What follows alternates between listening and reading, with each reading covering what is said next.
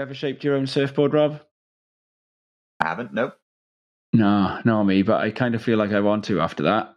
Interesting discussion with Luke Young, really detailed. Believe it or not, it is apparently possible to know how one type of masking tape might bend in one way or another. Would you have ever thought of that kind of stuff? I can't say I ever have, but having heard Luke describe it, I can picture what he's on about, certainly. Amazing. With those shaper conversations, there is just so much you can sort of say about the art of surfboard manufacture. Wonderful stuff. So with no further ado for the listeners, here it is. It's Luke.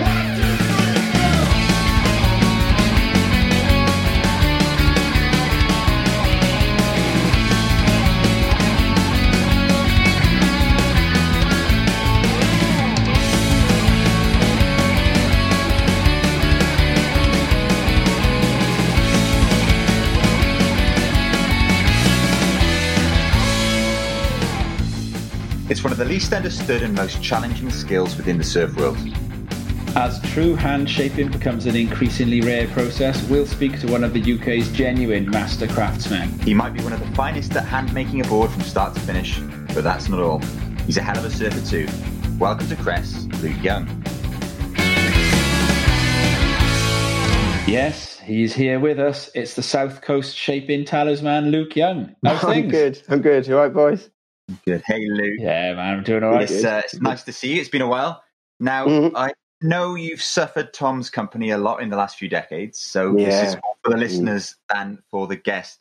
But as is custom, let me start off with the necessary introductions to the Crest team. To my left, the founder of the online Welsh language evening course, Dysgu Dusk. The intensive Welsh language course promised to teach you Welsh in 61 days, with lessons taking place each day at twilight. However, his dreams of a linguistical livelihood were dashed when the new kids on the block learned Welsh in 60 days and to cut in by 24 hours. It's Tom Anderson. How are you, Tom? I'm all right, yeah. Thanks for that. I've been trying to keep that one a secret. And to my right, well, you may have heard of the best-selling book and later Hollywood blockbuster starring Ewan McGregor, Trout Fishing in the Yemen. Well, did you know that the whole concept was, in fact, shamelessly purloined from an original harebrained escapade in our very own southeast Wales's Newport Basin? Well, it's true, and to this day much under-publicised, since the place does, after all, have a set of litter-garnished Roman ruins to bring in the tourists instead. Anyway, for those still interested, the ambitious but ultimately failed project, Stickleback Netting in the Iska, was, of course, the thought child of none other than the dream medium entrepreneur who now joins us in the virtual studio. It's Robert Webster Blythe. It's long-winded. It did come out longer than I planned, didn't it? Yeah. A few points to make again, as always. We do get the odd trout at the Usk rather than the Iska, but we're actually more known for our salmon.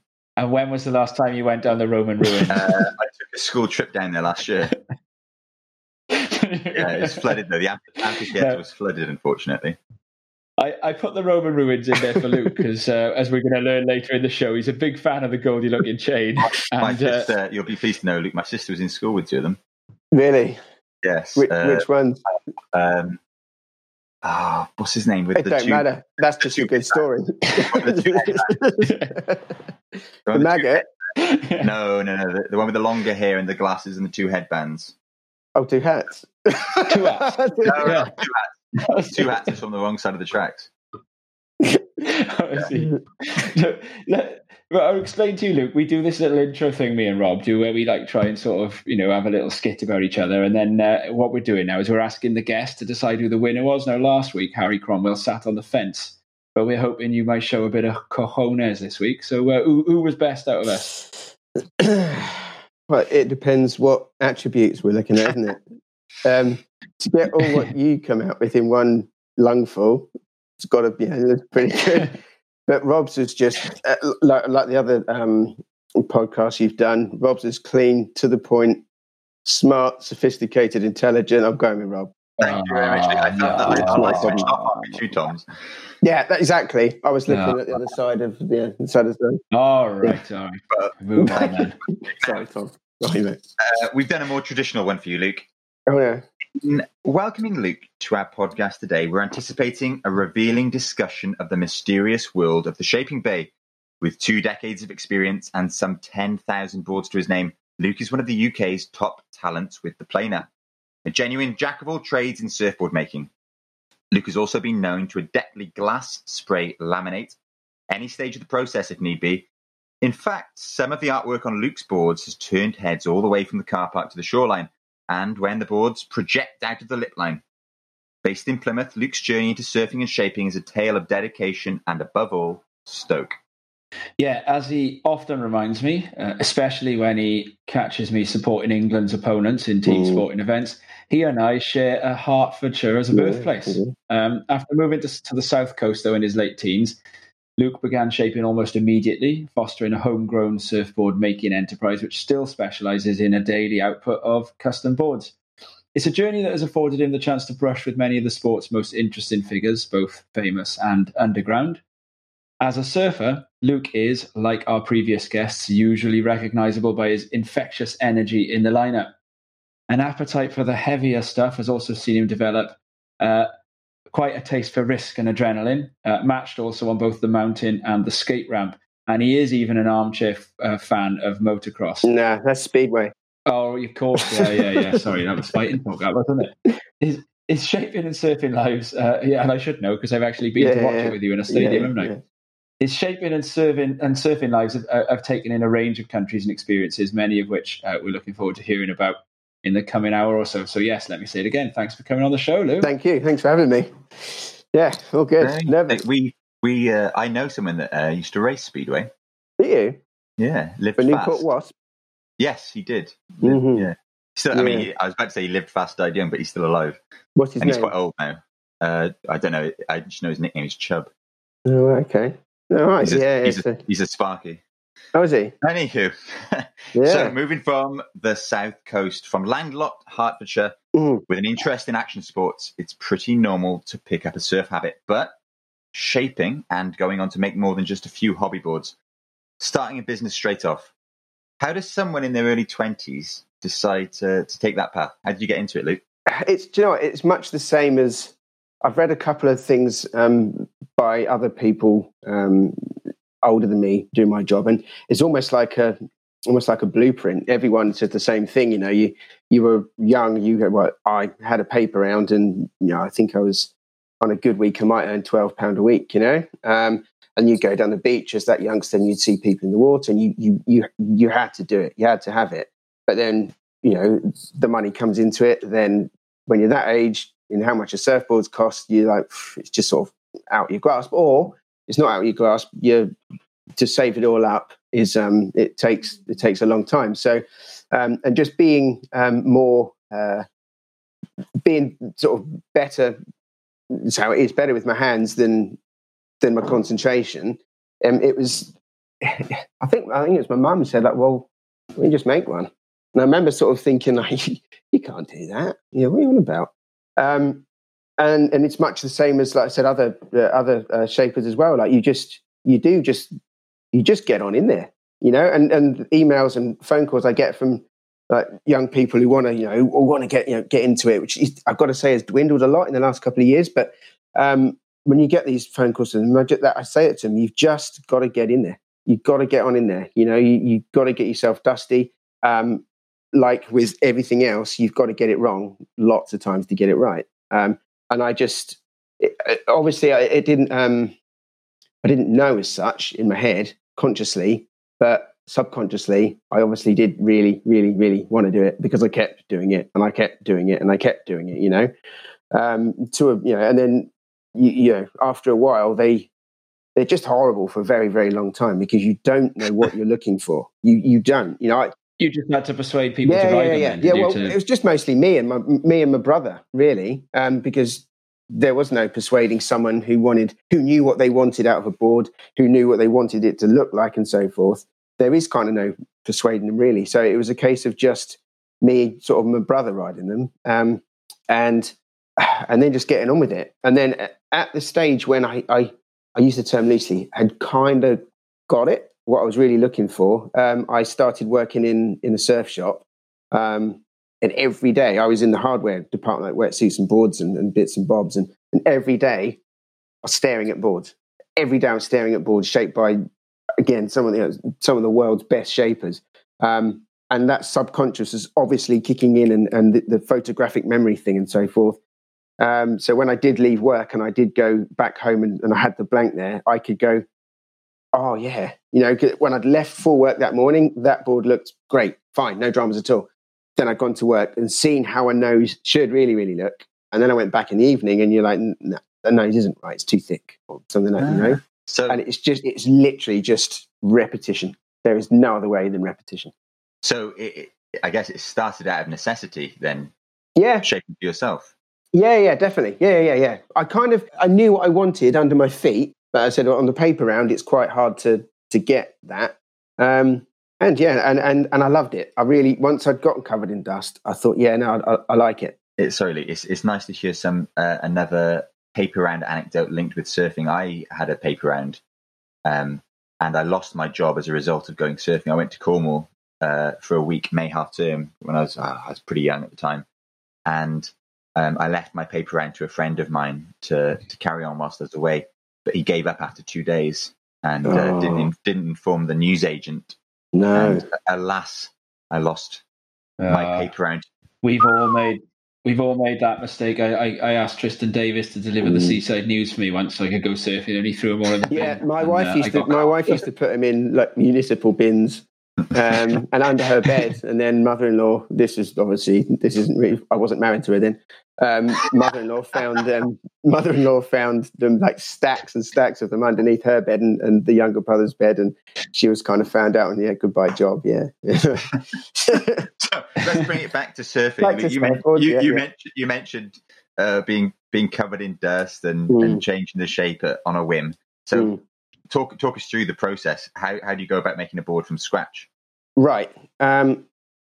Depends which way you look at it. Back along then, when there was no shaping machines, it was work out what dimensions you want, select your blank, then with your planer. And at the time, the first planer I had was it was a Black & Decker from the Index catalogue shop.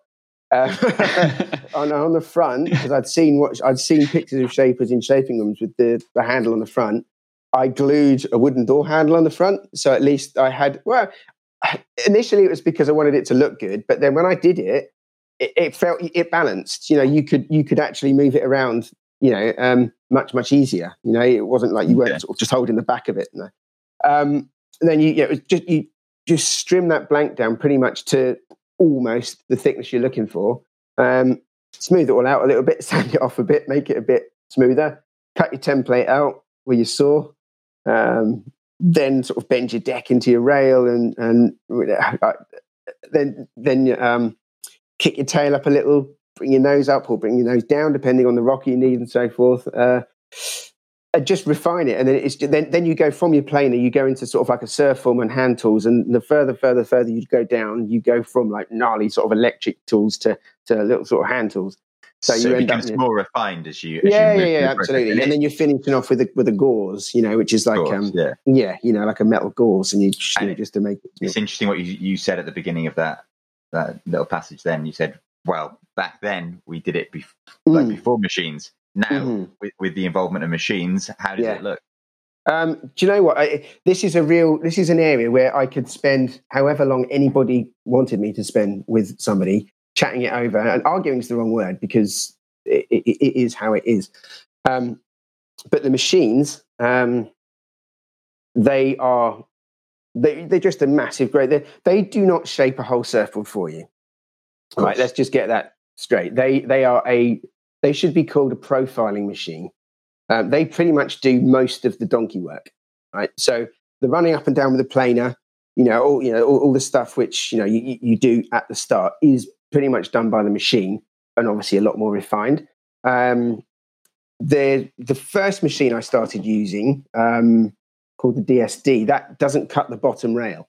So you've got the deck rolled down into the rail, but then that rail stopped halfway down the blank there. So you had a hard square edge, which as far as I was concerned is great, because I'd want to I want to put that bottom in. That's hallowed ground. That area there, especially where it leads into where your fin cluster and all. That has to have attention put on it. What's the bit of the board that's always in the way? Exactly. So that was all good. It's fine. And even to this day now, I mean, I do most of my work with the shaping machine now because I have so much to do. And just as the way surfboards and the industry has gone along, you use models now. You have a model that does this, there's a model that does that, and and it's easier. It's much easier for the surfer who isn't a shaper and stuff to be able to sit, read. This model does this. This model is this size, that, this literage, all that. So it takes away a lot of the donkey work, and it leaves that craftsman still the time in that shaping room to do the bit that really, really counts. Like I said, the machine I'm using now, or the two machines I'm using now, they are capable of doing that bottom rail, but I still don't have the bottom rails cut. That's how it is. But the machine is a great help. A great help.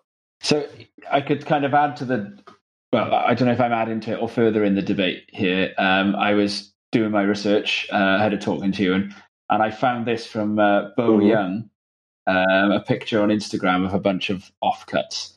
And he says here, pics from the bay, outline offcuts. For me, hand shaping from a block of foam will always be a challenge, like learning any art or craft. If you're making boards and have not had a lot of these outline pieces floating around, you are not a shaper, in my opinion. Call me old school, but if you can't hand shape all your models, you are simply a designer. And then he goes on to say, you must probably be aware of this, I want to thank all these legends in the game for their tips and help along the journey. And then writes a little list of shapers, including Neil Purchase Jr. On the Gold Coast, Donald Takayama, and he tags you in it, Luke Young Surfboards. Thanks, bro. So Bo Young is he's a bit of a legend, isn't he? He's a good bloke. Really good bloke, yeah. And I suppose that does sort of make me think a little bit of this mantra that you've said in the past, that good boards ain't cheap, cheap boards ain't good. Yeah. That's a manufacturing philosophy, and I suppose the hand shaping thing comes in there as well, then, doesn't it? It all. That argument stroke conversation will change from group of people to group of people from group of people. Things in technology as a rule move forward. But I think what Bo said in there about being able to shape all of your models, I mean, that's something I'm very proud to say, it's not a problem to me. It isn't a problem whatsoever. It's great because it goes back to where I started from. I'm reminded of what it takes to shape a surfboard. Rather than just design one. But at the end of the day, when it does come to the machine, if you're then in a different situation and people are going, them machines, they do it all for you. They do a great deal of it for you, but you've got to design it. You don't just sort of say to a machine, shape me a surfboard, and it does it. Somebody has to sit there and design that board and then put that design into that machine. You know what I mean? So it still takes somebody who knows kind of what they're looking for and what they're wanting to do that. I wouldn't say it's a lost art, as it were. Lots of people are still mowing, as we call it, with a planer. And I will always mow with a planer. We've discussed briefly, in the grand scheme of things, the impact that the shaping machine has had on, or the what did you call it? Not the shaping machine, what was your word for it back then? The profiling machine. The profiling machine has had on shaping. But how about materials? How have materials changed in recent years? Of course, Clark foam, Gordon Grubby Clark went through 10 years or so ago. How has the surf industry reacted to that? And have you seen a shift perhaps towards more sustainable practices? Yeah. That Clark going pop actually opened the floodgates, to be honest. There was... I think back along in the Clark days, you could really only there was Clark, you could get Burford, and there was dribbles of Surf Blanks and dribbles of Bennett. But it was that Clark was the main thing you would go and buy. You could get that was being brought over from America. But when Clark did close up, it did open it up, and a lot more different foams came in. Clark foam was very, very. Most PU foam is dual density. I sort of get softer into the middle. Clark did that quite considerably. You know, they used to specify that you shape most of your board from the bottom of the blank. So the hard earth foam was on the top where the feet were going to go. But then other blanks came in that were, you know, like just a little bit more solid, and the stringers were kind of nicer. And then you were like, wow, okay. But then nothing really changed in the way of sort of the eco thing for a very, very, very long time after that. You know, we used to have in Redruth, home blown. They were blowing foam down in Cornwall there, which was blown through water as opposed to TDIs. So the process was a lot better for the environment and everything. The foam was pretty good. You know, you knew it was different to the TDI foam, but that was a step in the direction of getting it like a more eco-friendly foam. But then they also did do a bio foam, and unfortunately, it had that kind of moldy color to it, you know. And the horrible, really, I guess, thing about surfing and surfers and stuff, look, the surfboard's got to be pop white. You know, it's just. Would you spray them white? You couldn't. It wouldn't. It just the amount of paint you'd have to put on it. You'd be putting so much weight on it, and then laminating it would be sort of slightly different. And that it never kind of really caught on, unfortunately. But then started the kind of the EPS epoxy thing again, sort of coming back into surfboards and surfing.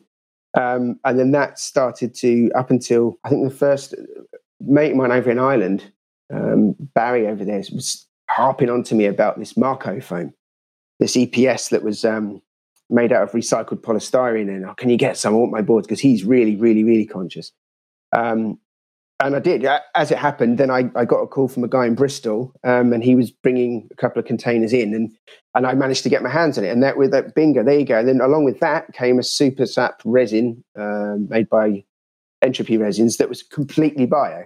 So there you had this recycled blank, which was made by surfers for surfers. So it wasn't just polystyrene; it was actually a surfboard blank. You know, it was like, super fused. It was compressed. All the beads were compressed and so forth, rather than just being like virgin EPS, where all the beads are just kind of like loosely put together and they don't sort of tessellate.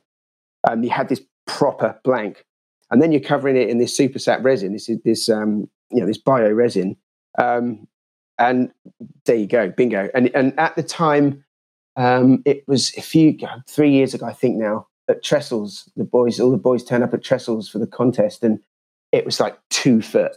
And it was a weak 2 foot, but it was still clean. And they all had their normal boards built out of this Marco foam and Super Sap. And they were surfing in like knee waist height surf, as they would have done in sort of 4 to 6 foot surf on a PU board on these boards. And it lit up. Like, people were like, I want that. And as luck would have it, which I've got to say, a lot of my career and things like that, like luck, I'm not going to say it's all hard work. Luck has been on my side a lot as well. I had my hands on all this stuff as well.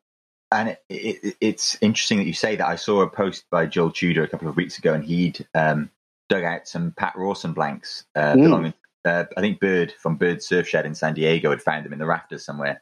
And right. He made this big fuss on Instagram that he found these blanks from the mid-90s. Right. And he was all stoked on it. But funnily enough, legend of Welsh surf, John Abraham, was around my house yesterday taking a template off my longboard, because again, he in his rafters had found 2 Clark foam blanks. No, wow, really? Yeah, about 15 years old, and he was just having a clear out in his garage and found these 2 boards, because he shapes from time to time. Yeah. And I said it's probably worth him selling the blanks and buying himself a decent board rather than. Yeah. I did see someone selling a Clark blank. I don't know what it was on, but I did see someone had found a Clark blank. They certainly sell at inflated prices at the minute, don't they? Mm-hmm. They're still in demand after all these years. Yeah, totally. Because it's now a historic artifact of surfing, isn't it? Surfing folklore and everything. Yeah, for sure. No, definitely. I did actually see, you mentioned Pat Rawson. I did actually see on his Instagram or his Facebook the other day one of those blanks on his stands, and he said, "I'm really excited to to get into this blanks." I think that's the second part of the story. I think Joel had passed them on to him. There you go. Right, okay. We're actually going to talk about Pat Rawson later, because we have a bit of a closer link to explore, I think. However, you guys are talking about these almost like it's finding like a bottle of champagne that you'd forgotten about downstairs in the cellar, and you're going to bring it out for a special occasion. It's so funny you say that. It's Elliot Dudley's birthday today, and I went for a socially distanced beer with him earlier, and I told him about John finding these Clark foam blanks, and he made the exact analogy. He said it's like finding a fine wine in the cellar after all these years. Yeah. It's funny you say that. But let's bring it back to shaping, Luke. Aside from shaping and glassing and laminating, you've also turned your hand to board art in the past, haven't you? And I've had to. Yeah, I mean, I've done the odd little paint job on my boards, and they always turn out horrifically. Largely, I put it down to not spending the time to mask the board out properly and sand it back and lacquer it afterwards. It's painstaking, isn't it, to get it done properly? It is. But again, it's repetition. You know, the more you do it, the more you know the process, and it isn't as painstaking. Some spray jobs are really painstaking. They really, really are. But some of them, you know, to get a real good looking board doesn't really take that long. And it's the hand to eye coordination. And again, it's just repetition. You do it over and over and over again, and you can, you know, you become. It's a really weird thing to say, but you know that which different masking tapes will bend at a certain speed that you pull it along a board. I get that. You know, and they'll bend one way and they won't bend the other. They'll crease one. You know, I mean, this is real sort of geeky sort of stuff. But no one's ever going to think, well, I've never thought about bending masking tape before. No. But it does. You know, because surfboards are bent stuff. You know, but yeah, Sorry, my most successful board art declared in very large font on the bottom underside of my board that Nigel Farage is a willy head. No, yeah. It was aired.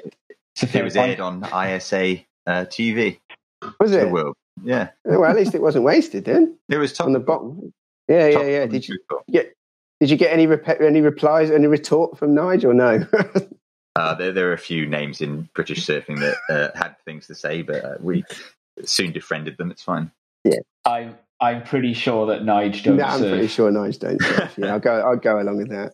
It's interesting that you're saying about trestles. You know, it takes some of the top surfers to use something sometimes for it to catch on. I have heard it suggested before that one thing the WSL could do, like they do in motor racing, is the WSL could start to impose stipulations like, you know, your boards have got to be made of X amount of sustainable materials. You've got to have them checked before an event. You've got to use this many boards across the year. That would then drive innovation in the companies, because all the stuff that keeps us safe in cars and all the stuff that makes our cars ecological is because it trickles down from motor racing, doesn't it? You were talking about that. We were talking about like these mass-produced boards earlier as well, which the pros don't tend to ride as much now. They tend to endorse them, but not ride them. And I was greatly amused, actually. Now, not that I was stalking you on social media or anything, Luke, over the last... Doesn't sound like it. I'm wondering if you might remember this one, right? You posted a picture of a board that you just made, as in, like, look, I'm proud of this thing, whoever's picking it up. And then someone came into the ensuing comments and out of the blue, just asked you for advice on how to set up their fins on a quad from a different sort of surfboard manufacturer to you. Well, careful here. Do we need to cold gar it or reg bow in it, Tom? Yeah. All right, yeah, we can do that. So if you've listened to us, have you look? We basically come up with names that keep the trail nice and cold. So we had cold gar. I did hear those. Yeah. All right. Well, for this maker board, let's go with something really unrecognizable then. So we'll go with. How about cheese string? Yeah, would it perhaps be a bit fiery as well, by any chance, Tom? It would be hot and fiery cheese, yeah. And the string might be very wiry too. But I think the trail is suitably cold, so it'll do. No. So anyway, this bloke, he'd bought himself a cheese string. How about cheese stringer? Oh. Do they have stringers? Well, we won't bother asking Luke. We'll keep Luke out of it for impartiality purposes. Yeah. Anyway, this pic of a freshly minted Luke board comes out, and the commenter says, hang on, yeah, I found it. Just the guy. Question, Luke. Bought a cheese string quad. Do you recommend 4 or twin, please? Which, can you? So what? Sorts. What did you reply, Luke? Ask cheese string. You said what? Fair enough. Ask cheese string. Yeah. Well. I thought that wasn't rude. It was, it was polite, and got myself out of absolutely something that wasn't anything to do with me. Absolutely. Yeah. Well, clearly moving on. A subject on the edge. We will move on. And I'd like to go back to where we mentioned Bo Young earlier. And in addition to Bo Young, you've worked with some interesting people over the years. Are there any that stand out in particular to you, Luke? Well, all of them, to be honest, because no matter whether it be a glasser, a sander, or a shaper, everything, you're never going to know it all. And you watch someone do something and you think, why'd you do that? Why'd you do it that way? And when you find out, you think, oh my God, yeah. And you hadn't really thought of that, you know? But the main one, and you were hinting at it earlier on, Rob, the main one is Pat from Hawaii. Purely because I was standing there looking at this bloke, knowing what he has done for big wave surfing, as it were, for his career, you know. And it just, everything, when I stood in that shaping room with him, I was literally like burning holes in him. You know, everything that came out of his mouth, I was sort of analysing and thinking, you need to remember this, because you ask my missus, it's not selective hearing. I just don't remember stuff. It just goes in and comes out unless I really, really need to know it. I could almost recite to you conversations from stood next to that man, just because, you know, just the whole, those big boards, you know, and what some of these people are perfectly happy to take these big boards into and perform on. You know, the confidence that people had in that guy, you know, was like, right, okay, you need to listen to this bloke. It was, of course, on a Rawson board that, like, one of the most intense turns in the history of surfing. Yes, exactly. The Tom Carroll's snap on the little tiny swallowtail. Yeah, for sure. Out. Like in a part of the wave at Pipeline that I think to this day hardly anyone goes near to and gets back out of. Exactly. Yeah. That. I saw that board on in two pieces on the wall of was it? Yeah, it was the shop in one of the shops in Haleiwa. Actually, on the wall there with his in a case with his helmet. Yeah. Amazing. Because that same board, of course, in the heat before. This is going right back into the deep geekery here.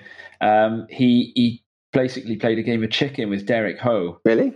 The pair of them going up into the lip together, looking at each other, and Ho chickened out, and Tom Carroll spun round and made a super late takeoff, and then pulled straight into squared off the bottom, stalled, pulled into the barrel, and came out and got a 10 for that as well. So the snap actually never got a 10, but it was one of the most intense late takeoffs you'll ever see earlier on as well. Yeah, they were basically trying to get out of the way of this wave, and Carroll spun round and went. So yeah, it shows you know how important the board that's under your feet is in doing that. Like I said, confidence in the guy who's built it for you. You know, that's for sure. But no, everyone, like even like and like I could glass back along, but then I went and I worked in a factory in Bodmin, and I was under the wing of hands down one of the best laminators in the country, in the world. Sorry, Phil Northey, his name is.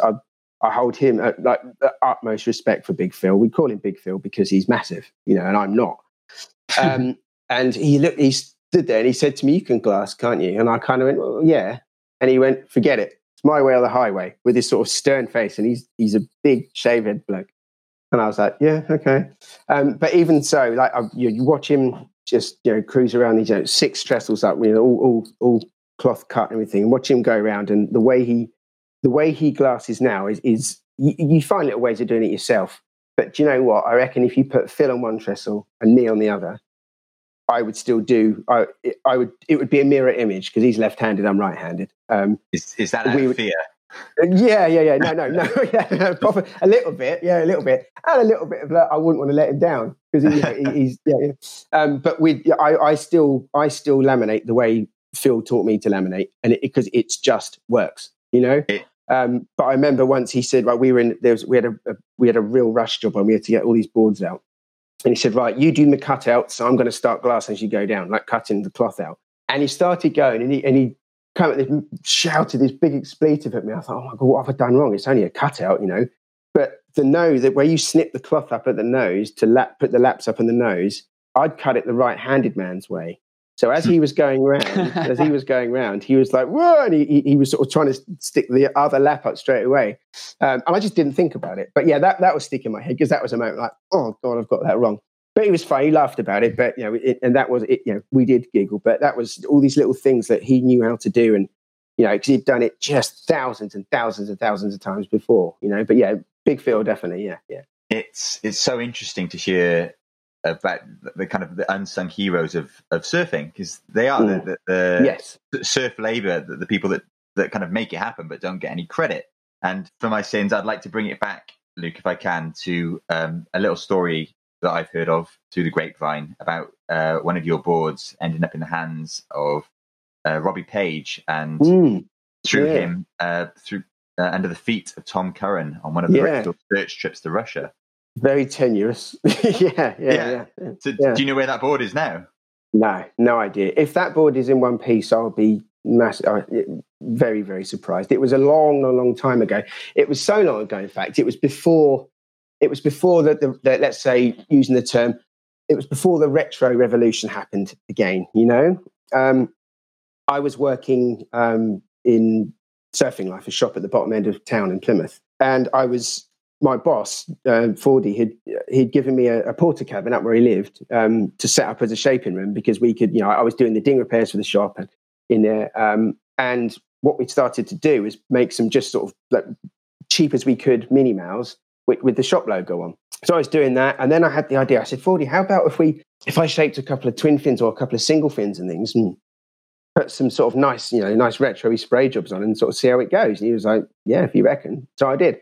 I made a couple of twins and a couple of single fins, like really nice colours, and I made this one twinny, and it had white glass in fins. It was all white with a red deck with a pin line around the deck. And I was at work one day, and I knew it was all happening, but it was the time of the Quicksilver Crossing, and I think it was the silver edition or something, like the Masters, like Mark Richards and like Titus and Jeff Hackman and those boys were doing the trip around. I was in. So the boat was parked up in Plymouth Harbour. I believe that was that time. Yeah, definitely. If not, they'd just come round in like a minibus, as it were, But yeah, the Indies Trader at some point was parked up down the Barbican. Yeah, and I got a phone call from Fordy up in my first shaping room. Yeah. He said, Luke, you need to get down here quick. I was like, right, okay. He said, the boy's in here, and Robbie Page has got his hands on this twin fin, and he's just going bananas over it. He's just saying this is what he learned to surf on. This is him all over. He said, get down here because he wants to meet you. And I was like, wow, here we go. This is great. I was probably 19, something like that. So it was like really like, oh, I've got it. So I remember sort of switching off and like charging out and getting in the car. And as I got in the car, phone rang again. Fordy said, look, Luke, they're on a real tight schedule. They've got to go. Have you left yet? And I was like, no, I'm just outside. I'm just leaving. And he said, look, do yourself a favor, let him take it, and then just replace it. Just build another one, put it back in the shop. Just do yourself a favor. I said, yeah, okay. And I said, yeah, let him take it, no problem. So he did. Then I heard whispers of footage of him like crazy La Gravière, like solid, proper La Gravière of him on this twinny. I thought, I wonder if I could, back along then, there was no Facebook, no Instagram, so you couldn't, I don't know how I would have gotten to see all this stuff, but I did hear there was, he's been going nuts on it, and people are like, wow, Robbie Page is on a twin fin. Then I heard that, as the man himself, Mr. Curran, had come back through France and borrowed said twin fin. And I was also told then, off the back of that, Rip Curl did a Rip Curl search in Russia, of all places. And by all accounts, he was on it there. So, it's just that, but that surfboard sometimes, isn't it? Can I borrow that, mate? Can I borrow that? And off they go. But yeah, so no, I didn't actually shape for Robbie Page or Tom Curran, but apparently those hallowed feet have been on my creations. Yeah, good, huh? That's epic. And from the sublime to the ridiculous. You've also had a few gigs making boards for like ad agencies, I heard that one time an ad agency rang you up and they just sort of said, can we have some surfboards, please? You were like, what type? And they said blue ones, red ones, pointy ones. Yeah, that was. And then you just do it. That was for that was madness. That was really weird. I was still spinning about that. That was for Ralph Lauren, actually. Ralph Lauren. Yeah, and they were just props. On this show, we don't care about Ralph Lauren when we can talk about the Goldie-looking chain. Yeah. yeah. You've also shaped boards for the Goldie-looking chain. Not exactly, no. Or in fact, no, they were boards that you were going to take somewhere, weren't you? And then like the boards got delayed because the GLC were doing they need some boards. Can you meet up in Newquay? But and then I went up there with these boards, and I don't even know what they were doing. But yeah, I met the boys, and you were a huge fan of Goldie-looking chain at the time, weren't you? You know, you knew loads of their lyrics off by heart. Yeah. I thought I broke the ice. You know the B-sides? Yeah, I did. Yeah, I broke the ice by asking Eggsy a couple of questions, and he was lapping it up. He loved it. Certain times, there's the sort of celebrity can kind of sort of be a bit sort of like, no. But he was just, when I asked him this question, he was all over it. You couldn't shut him up. He knew that I knew the GLC, and he was well happy with that. So that was a fun afternoon. Yeah. Didn't you tell him that I'd told you to tell him that my nan could take his or something like that? Yeah. And it was thrown back in my face because he then turned around and said, actually, my nan died last month, so she probably is harder than my nan. And I thought, God. But he said, no, it's all right. It's all right. Yeah, it was all, it was like 1 second there. I was like, oh, God, thanks, Tom. But it's fine. No, it's all good. No, they're funny blokes. Yeah. So, of course, your love of Goldie-looking chain then, of course, meant that Newport has always been like a kind of, Mecca, almost as important as the North Shore to you. That's Nirvana, isn't it? Yeah. See John Frost Square. And the Culture Roundabout. Hence my mention of the Roman ruins. Don't forget the charters, that's it. Yeah, exactly. No, yeah, definitely. No, for sure. More serious topic then again. From Wales over to Ireland. Quite a few of the boys charging Mullockmore. Have been using your boards as well, haven't they? And particularly the South African Barry Mottershead. Yeah. What goes into making a board at that length? Because basically you've been making. Well, is it almost like when you make a board for a grommet that's 4 foot long and you've got to scale everything down? Is it just the complete reverse? You've suddenly got to make a board that's like 10 to a degree at face value, yes. But if you look at it the other way, you're going from turning up in your factory and making a surfboard for a bloke or a girl to go and have fun at the beach with. You're then going in there and making a surfboard, let's face it, that could potentially kill them. So it's 100% concentration. And if you're blasé about it, then wow, you've got more conkers than I have, But it's sweaty palms time. Yeah, for sure. But it is. No, the rockers are. I mean, like you said, you scale down a little tiny board for a grom. You've got to scale the rocker down. Obviously, it will stop. And also from the other way around, you're right. You have to scale that rocker completely differently because for waves like that and some of the other places out there as well, like it's all about paddle speed. The only way these people are going to get into those waves is speed. And you've only got, these people are just, ultra fit mentally and physically, but they still have to paddle that board into these things, these walls of water that are coming at them at, God knows whatever speed. Yeah. And you hear about the kind of relationship between the shaper and the surfer. And I imagine shaping surfboards for these people that are kind of operating in such extreme environments, does that make the bond between shaper and surfer that much absolutely Rob, 100%. Here's a funny thing. I've been shaping for Barry for I think we worked it out, it's about we'd worked out about 12, 13 or 14 years or something. I would class him as a good mate. We speak regularly-ish, we'll have every now and again we'll have a chat over some sort of platform like a WhatsApp or something. But do you know what? I've never actually met him. I've never shook his hand. No. But exactly that. We sit down and we have Skype on or whatever, and I'll have things going on my laptop, and I'll be diddling, drawing, and I'll be doing this, click, this, that, and the other. What do you think to this? What do you think to this? Or maybe we do this. Because I've never been in the positions, and I never want to be in the positions that he puts himself in. That place is a different beast. I mean, even when the Hawaiians go over there, they agree it's a different beast. You know, not only the unperfectness of it, the cold, you know, and colder water is denser. You know, it's heavier. You know, it's just all these factors. So yeah, no, and I think probably because of that, because I'm needing him to literally stare me in the eye and tell me exactly what goes through his mind at the point of fight or flight, as it were, you know, or the pull back or the go, where they don't really have to pull back, they just go.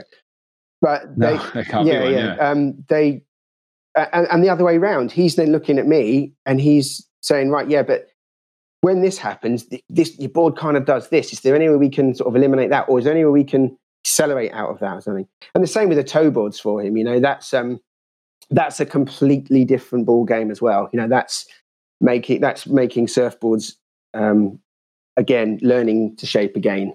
Speaking of making boards and mindsets for big waves, we mentioned earlier your work with Pat Rawson and how you lapped up everything that you watched him do. How did you actually come to work with him in the first place? Right, I worked back along. When was that? I think it was 2004 to 2005. I worked in a factory in Bodmin. It was like a production factory. That's where I met Big Phil and Larry Loggins, the sander, and Nick Williams, the artist of just highest caliber. And a few of the boys came through there to, you know, because they were licensing, you know, doing boards under license, and Pat came through there, and he actually ended up staying with me and my wife. The kids weren't around then, obviously, but he stayed with me and Claire whilst he was here. So I took him around where I live, around the beaches and the cliffs and stuff, and so I got a bit more of an outline of Pat, rather than just sort of being in a shaping room and just everything. It was just really, really that. Even, you know, I am an eternal grom. You know, if I met someone like that, even now, I'd still be, you know, I don't, you know, it's to me, because this is my job, and not just my job, I love it. You know, it is still always going to be like, wow, this and that. But yeah, he stayed with me for a while, and I'm still not sure really about it, but I'd shaped a board for one of my good mates, and I just whipped a bit of the tail up, and I just brought the rocker up a little bit, and he came in and he sort of had his nail in his teeth, and he's looking and staring down. I thought, here's where you get written off, you know, by a master. Here's where you get, like, you know, holes picked up. He said, why have you done that? Why have you just brought that there? I said, because, you know, you just get that little, you know, I can just get a little bit more. Bagsy's name. Bagsy can just get a little bit more, I don't know what it was, a little bit more power from the bottom turns and like that. And he went, yeah, I never thought of that before. Nice one. And he walked off. And I stood there for a minute. I thought, was he just being polite, or I don't know. But then that sort of sets in my head, you know, and I read, I think it was Al Merrick, actually, I read a thing many, many, many years ago. And he had said, like, you'll never know it all, because surfing is constantly evolving. The parts of the wave that people are utilizing is constantly evolving. So therefore the boards have to constantly evolve and stuff like that. So you're never going to know it all. And every board you shape, you will learn a bit more. And every person you stand next to who is shaping, you will learn a little bit more as well. And I 100% agree, because, like I said, everyone does it differently. And then as long as you end up with the same answer to the equation, then it doesn't really matter how you got there. But it's not, you know, you do pick up different things from watching different people do different stuff.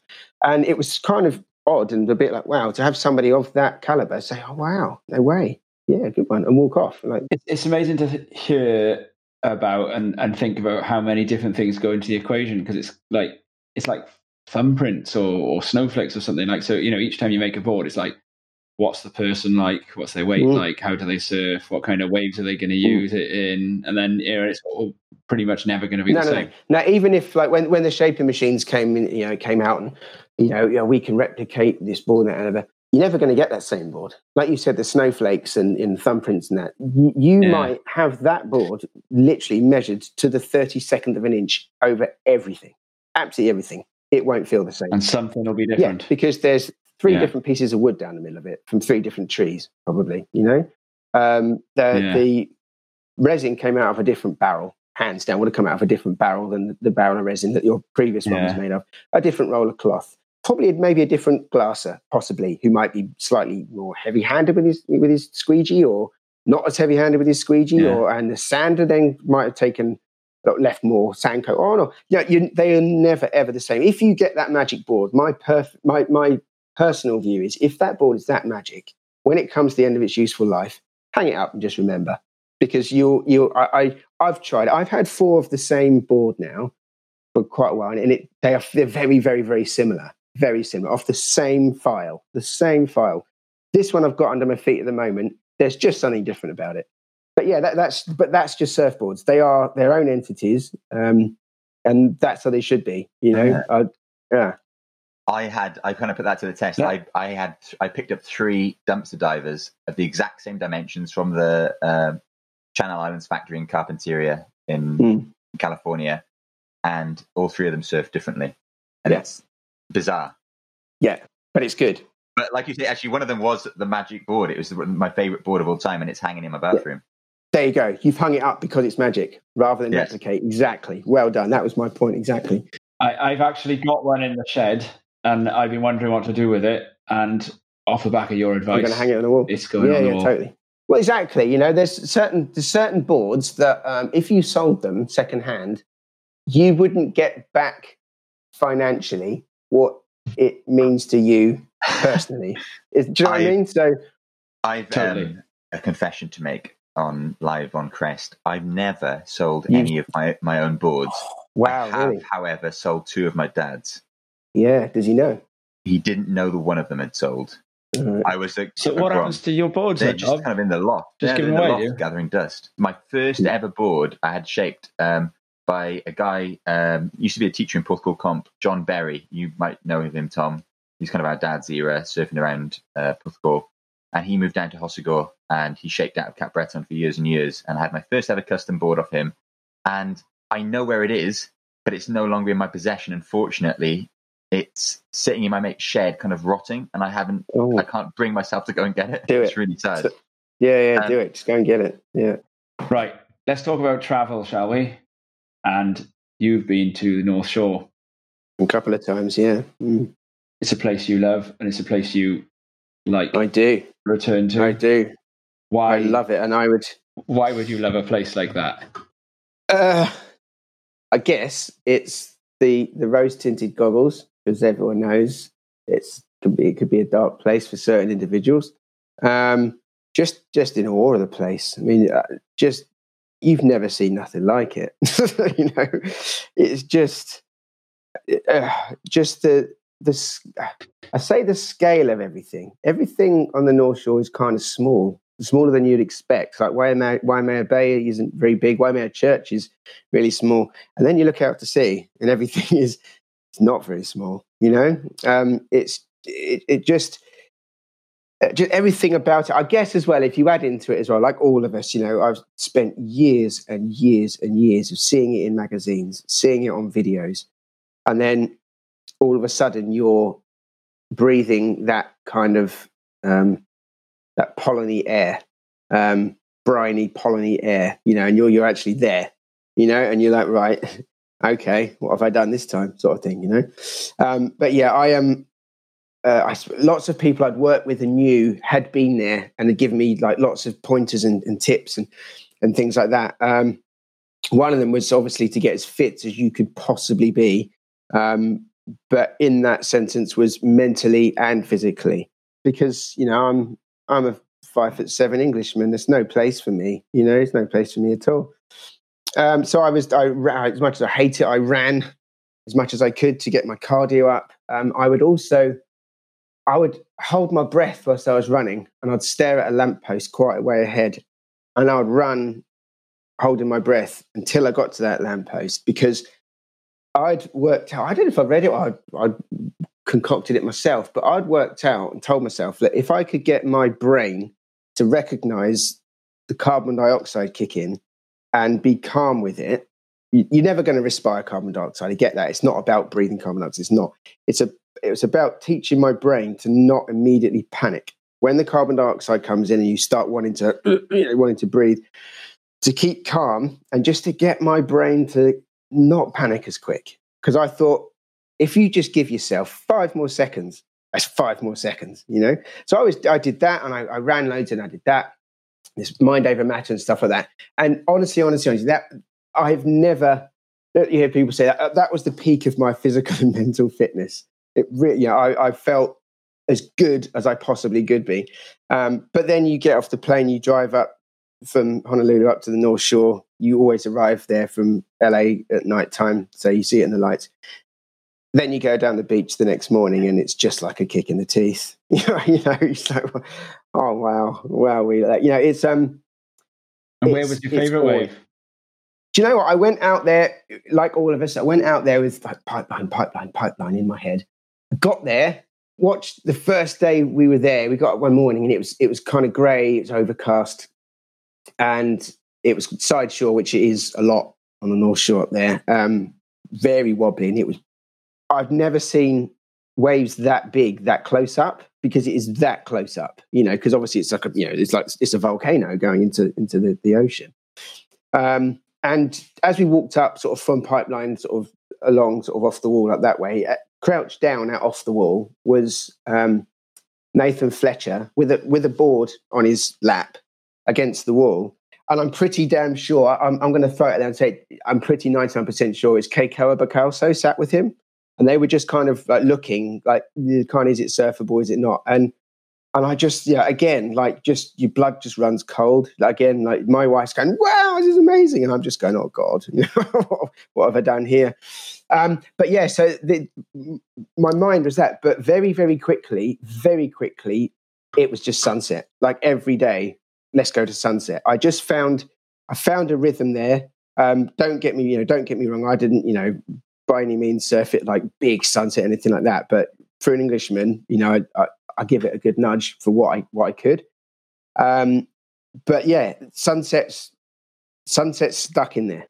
You have to ride a big board there. That's no lie what you see. Where as soon as it's 3-4 foot there, you need a big board. It's thick, it moves and everything. But I just had the best day surfing of my life was a Tuesday morning. The best morning surf of my life was a Tuesday morning there. Because pipeline, when I did go out at pipeline, it was small pipeline because you think you're a bit of a nutter, and then you go to the North Shore and you realise you're small fry. When you do go out there, anything that comes in, what you are allowed to get is the scraps, is the rubbish. There's at any given day there is a lot, like you see, lots and lots of people in there who are very, very, very good and very, very hungry for waves. So that's kind of straight away you're like, yeah, okay, fine, that's no problem. You get a couple of the scraps, and then you're done. But yeah, sunset for me. Clearly, Hawaii's left a big mark on you, Luke. Are there any other places that really stand out in your mind? Yeah, I had really, really, really good fun in Barbados. The guy who used to be my sander, I went out with him many years ago. It was just 100% fun. We got great waves, like what I call holiday waves. Nothing. You took a shortboard and you were covered. For everything that got. We surfed soup bowls with like 2 or 3 other sort of local boys. Like really, really good fun and just super great. As like Bali, Bali in the bucket. That's just fun. Good waves there. But I will say, and I think Tom will agree with me, one of the best trips I went on was to the Outer Hebrides. And I was there. What a trip! Yeah. Just everything kind of fell into place. I remember seeing the video of this trip as a Grom. Tom and Matt Hapgood sat me down and made me watch. That's right. Yeah. Made me watch some little right-hander breaking into a harbour. Yes, that's right. Yeah. We just got like linked up with a guy who's an absolute legend who lives up there, and like I said, everything fell into place. I've said this quite a lot this week, just about a few different things, but sometimes it's just your day, isn't it? And that was stars aligning. That was a great trip, really, really good trip. I didn't expect to get waves of that quality up there, and hearing that also come out of a guy from Western Australia who at the time was on the WQS, who agreed, who actually it came out of his mouth, not mine. That it was testament that that was a legit good trip. Yeah, good fun, real good fun. Yeah, you're talking about the then WQS charger Jason Duffy, and he must have spent minutes in the tube at that right hand every surf, wasn't he? The phrase I used, watching him, the way he took off, he would swoop into the barrel. Yeah, he would go from way, way, way behind it, and his arms would be behind his back as he dropped in. And as he slammed it all on the rail off the bottom, like the arms came forward, and like all of his body weight and his momentum went like all onto his front foot as he sort of come up like up into the face. And he would be way behind this thing, way behind, and numerous times you'd be paddling back out after getting what you thought was a really good one yourself. And there's just this barreling wave coming towards you. And you're like, oh yeah. And then he would just come flying out of the abyss into like a massive great air reverse, but kind of land the way you see people sort of buttering and popping on a snowboard. Do you know what I mean? He was like toying with how it would land in that, and then again, to have him come and say, honestly, boys, this is just, I didn't expect to get barrels like this. This is incredible. Was just like, right, you just tick the box. Yeah. But Duff showed us how it was done, didn't he? Bless him. Yeah, definitely. He did. It was incredible, sir. Yeah. So you mentioned Jason Duffy landing his air reverses in a kind of a snowboarding manner. Yeah. And you yourself are a keen snowboarder and skater, aren't you, Luke? Yes, skateboarding more than snowboarding. I love the snowboarding, but I live in the part of the UK where it snows the least. So that's it rains the most and snows the least. That's only sort of as and when I can. But I have one of my best mates, actually, he's an Australian fella, Reese, who now lives in Germany. And when I can, I'll hop over on a plane over to him, and we'll drive into the Alps in Austria and have a bit of a silly time for a few days burning around the Alps in Austria. And I like that. I really do. I love the fact that you get on a lift, and after spending so much time in the sea, and you sometimes you're sitting around there for ages, bobbing about. You have a chat, you have a nice social, but you get out and you don't really have a great deal to show for what you've been up to. But you go snowboarding, you get off that lift, and you do 50 turns. And then you get on that lift again, and then you do another 50 turns. And you can hone that turn because it's right there in front of you, and then you can hop off, which one of Reese's favorite things, he makes me follow him do, hop off the piste and go off backcountry. And then that then turns into another sport completely as well when you're in powder compared to being on a piste, so you are more surfing then, and it's great. Yeah. I do love my snowboarding, but that's, I'm a rookie to snowboarding. But skateboarding has been in my blood since I was, I think I was 5. I think I stepped on a skateboard when I was 5, and I haven't stepped off a skateboard since. I love my skateboard. So another reason why we've got to stop this quickly here is because Rob Blythe is a part-time resident at Les Arcs, and if you let him start telling you his snowboard tales, you'll be here forever. We're in there. We're in the hole because we know, again, that international travel has been banned for at least a little while yet. So we're going to have to try and see if we can do something now, Luke, about all this stoke for travel and snowboarding and all this that you've just filled us up with, right?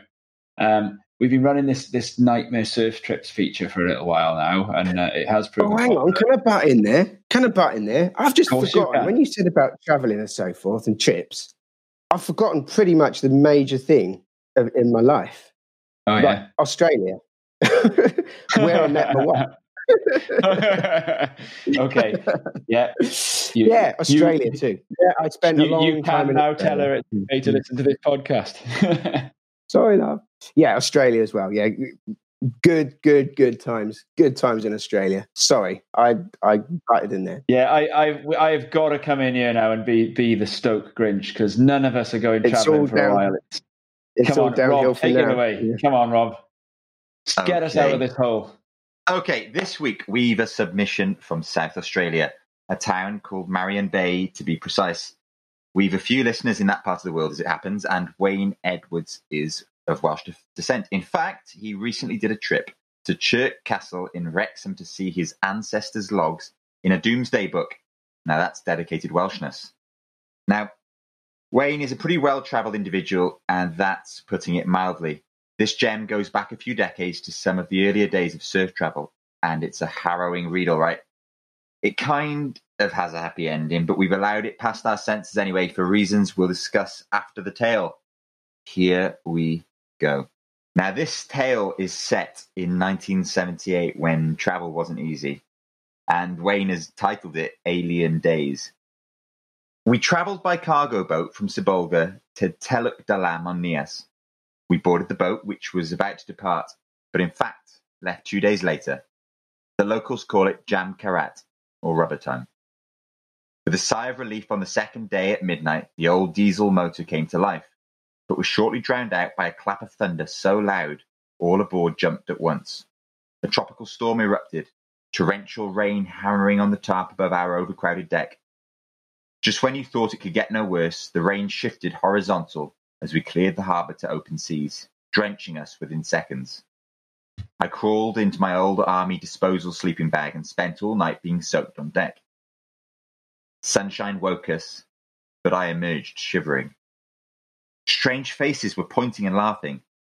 I looked down and saw vomit all over my jacket, which was not amusing at all. I threw it overboard and the locals were fishing for it. They offered it back, but I politely refused. I then discovered that my hands, my legs, my arms, face and hair were bright army disposal green. I guess that's like an Australian term for army surplus. Army it must be, yeah. So we finally arrived at Teluk Dalam and had to walk 12 kilometres to Lagundri village, our accommodation, which was a smouldering heap due to a tribal feud over a young lover. 3 Americans out surfing lost everything and had to leave, which left us the uncrowded break for 2 weeks. An Aussie and a Kiwi, peak season Nias, complete heaven. We walked up to the other rival village to find accommodation, but no one would come out of the long houses. The whole village was staring out through their windows. Don't forget I was still green, and they probably thought that I was an alien. We finally got a platform on the boat, the first lodgeman yet to be built in Nias. It seems like yesterday, but that's Jam Karat, rubber time. There's a side story about the surfboard on this journey, which I was then forced to leave in storage in Penang for 10 years. Found again, then lost again near Gulls Rock, South Australia, then found again. I call it my boomerang board, and I still have it to this day, minus the stringer due to Asian white ants and the moth-eaten board bag. It still has a hole in the fin where I used to attach my handkerchief-held leg rope. I have other horror stories such as dehydration on Grajigan and the chicken killer of Savai'i, Western Samoa, but they can wait for another day. Oh, do. Now that's a tale of hardship for waves for sure, but what we really loved about that one was the way Wayne threw in those little additions at the end. How do you end up leaving your board in Penang for 10 years? Well, to follow up to this, well, Luke, can you imagine that happening? Leaving a board in Penang and getting it 10 years later? Nah. Those people kept it there. They didn't sell it, or that's unreal. Well, that is absolutely unbelievable. They did. And I've actually, this one turned out to be, I phoned Wayne about this. And Wayne has agreed to give me a little interview for our next episode on this one, because there is quite a tale behind that surfboard. That actually, I think, turns out to be the bigger part of the tale. Have you ever come across one of your old boards somewhere really wild before, Luke? No, not really wild. I mean, some of my friends have kind of nailed bits of their boards that they'd snapped in places that would be great advertising for me. But yeah, that's as close as nothing from further. You did say to me once, I remember, that it's very rare that somebody takes a surfboard to landfill, isn't it? They do seem to have these lives, these mystery lives as decorations, ornaments. Exactly. This is for sure. I used to teach the University of Plymouth when they had the surf science course. And because you've got, these sort of fresh young bucks coming through and stuff, the question you would get thrown at you regularly was, how do you go about the eco thing that's happening now? Recycling. This was the recycling, and sort of the noxious chemicals and disposal of it, all this and the other. Argument's the wrong word, but my the second part of my argument, I said, I do everything. I pay a lot of money to have all my waste disposed, and I have to have a certificate at the end of the year to say it's been disposed of legally by a proper contractor and everything like that. But I'd say to them, how many surfboards have you thrown away? And there'd always be silence. There'd be and I say, right, put it this way, right, I handle at least 5 surfboards day in, day out, every day of the week, every month. I've only ever taken 1 surfboard to landfill. That was because somebody bought me this board to copy. They said they wanted a copy of it. This thing I was just beaten beyond belief. And when it had been, hadn't been repaired for so long, and it'd been surfed and surfed and surfed, and the foam is gone. Like in the Swallowtails, the foam is like an inch back from the jagged fiberglass. It was just gone. It was like that. And it would never, ever, ever have been worth repairing. And he said, right, okay, no problem. When I come and pick the new one up, I'll come and pick that one up. When he picked the new one up, he was literally on his way to the beach. And he said, I'll come and get another time. And he never did. And it kicked down the factory, and it just wasn't, it just needed to go. So it went. Now, that's the only one. And like I said, I handle a lot of surfboards. It's the only one that's gone to landfill. And there's also nothing to say that someone had gone to take something to the dump. And as they got there, they saw that surfboard. What are you doing with that, mate? Take it. It's not a problem. Yeah. You tend to, like Rob said, his loft is full of them. Then they're not doing the environment any harm because they're in Rob's loft. You sell one on, Rob doesn't, but you sell a board on to a Grom. Yeah, to you, that board's lost its pop, lost its spring. But a Grom who's just come off a mini mal or his dad's big board, whatever, he doesn't notice it. He rides that for a few. She rides that for a few years. And then like you said there, Tom, as you get when you go over the Anahulu Stream Bridge, like that famous white rainbow bridge into Haleiwa, there's a house on your left, and the fence is snap surfboards the whole way around. So therefore, they're not in landfill. They're being used for something. And now everyone, we have to be, but everybody's so sort of conscious of using what we can. They're being made into sort of pieces of art. Bars like to have them to line the ceilings of the walls. And that is a kind of, and then that story there. Is it Wayne? Is it? That's Wayne. When if that's not eco. Whoever ordered that board originally is a custom. Whether it was Wayne or not, I don't know. But do you know what I mean? Yeah. It's never been in landfill. It's been looked after for 10 years. The other bit I really loved about the mention of the Asian white ants eating the stringer of this beloved board of Wayne's. You're putting back into the environment. I was also wondering if those Asian white ants had maybe literally mistaken it for a cheese stringer. Oh dear. Yeah, moving swiftly on with that. As I said, I couldn't leave it at that, so I have phoned Wayne, and yet he's agreed to a little recorded interview, and he has elaborated plenty about this boomerang board. It's an absolute perler. That's going to get rolled up into what we plan to do for the next show. A Nightmare Surf story there, Luke? No, I'm a bit like Rob. And like Rhino on your last podcast or you podcast, but I'm lucky for a start a lot of the time. I haven't really got anything really. I mean, maybe the start of the Hebrides trip that potentially could have been. Yeah. So when we left Ullapool there, on the ferry, we sort of trundled through the Inner Hebrides, didn't we? And it was like a lake, and then as it went past the last of the Inner Hebrides, it literally stepped off a very big cliff, didn't it? And like poof, when it's coming over the front, and and it was only, I think it was you, me, and Duff were left standing. I mean, everybody, pretty much the whole boat was just evacuating their digestive tract, weren't they? It was just horrendous. And I'd actually had. I think it might have been Steve at Carve rang me and said, like, what are you doing? Have you not looked at the charts? There's not going to be any surf, this and the other. And then when this was going on, he rang back and he'd obviously looked at a different chart and said, do you need a photographer? And I was like, no, it's all good. We had one. We had Mark Lumsden, didn't we? Rest in peace, Mark. But that potentially could have been flat, but it really, really wasn't. But the seasickness amongst the boys was horrendous. Yeah.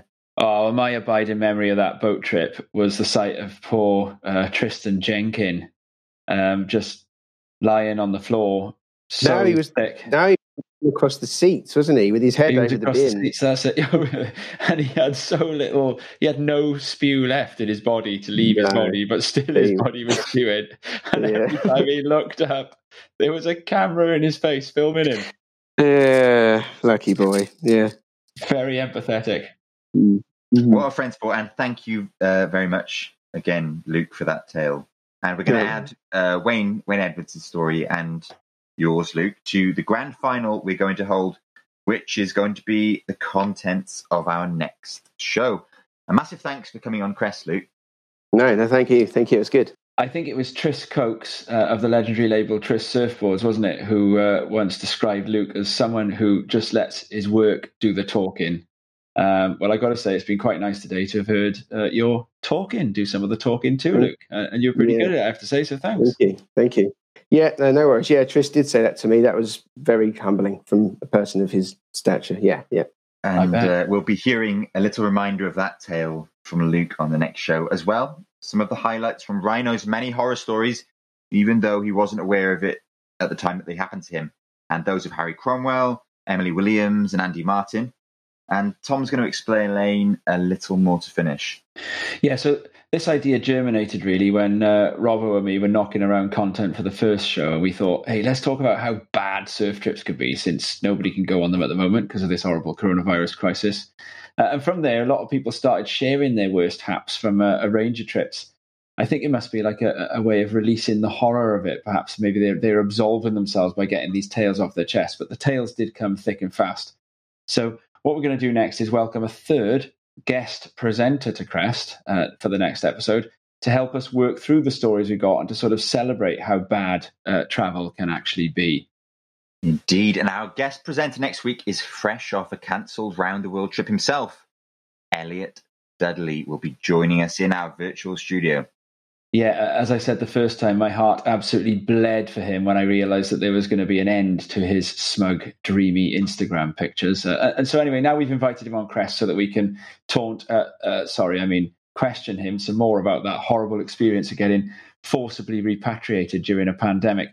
We've also found someone who was in that group of UK nationals locked down in Peru and flown back. He had to sit and look at Chicama Break empty for a month. And we're going to go back over all the listener and guest ones to date, as Rob just said, as well as a few more. We're devising a criteria, and we're going to give out some awards. The Eurovision Trip Gone Wrong contest, I suppose, of lost stoke, injury, penury, and rotten luck. It's going to be a blast, and you'll get to hear more about Wayne Edwards' boomerang board too. And there is quite a side tale, as I have promised you. If you've got something you want to send us, please do at castcrest@gmail.com. And also don't forget you can subscribe to us on Spotify or Apple Podcasts, as well as on YouTube, where you'll be able to see the growing number of neon tiles which denote our backlist of episodes to date. We're looking forward to the next one. And besides Luke, of course, can we say a big thank you to you, the listener. Diolch am gwrando a gwelwch chi tro nesa. Bye. 1, 2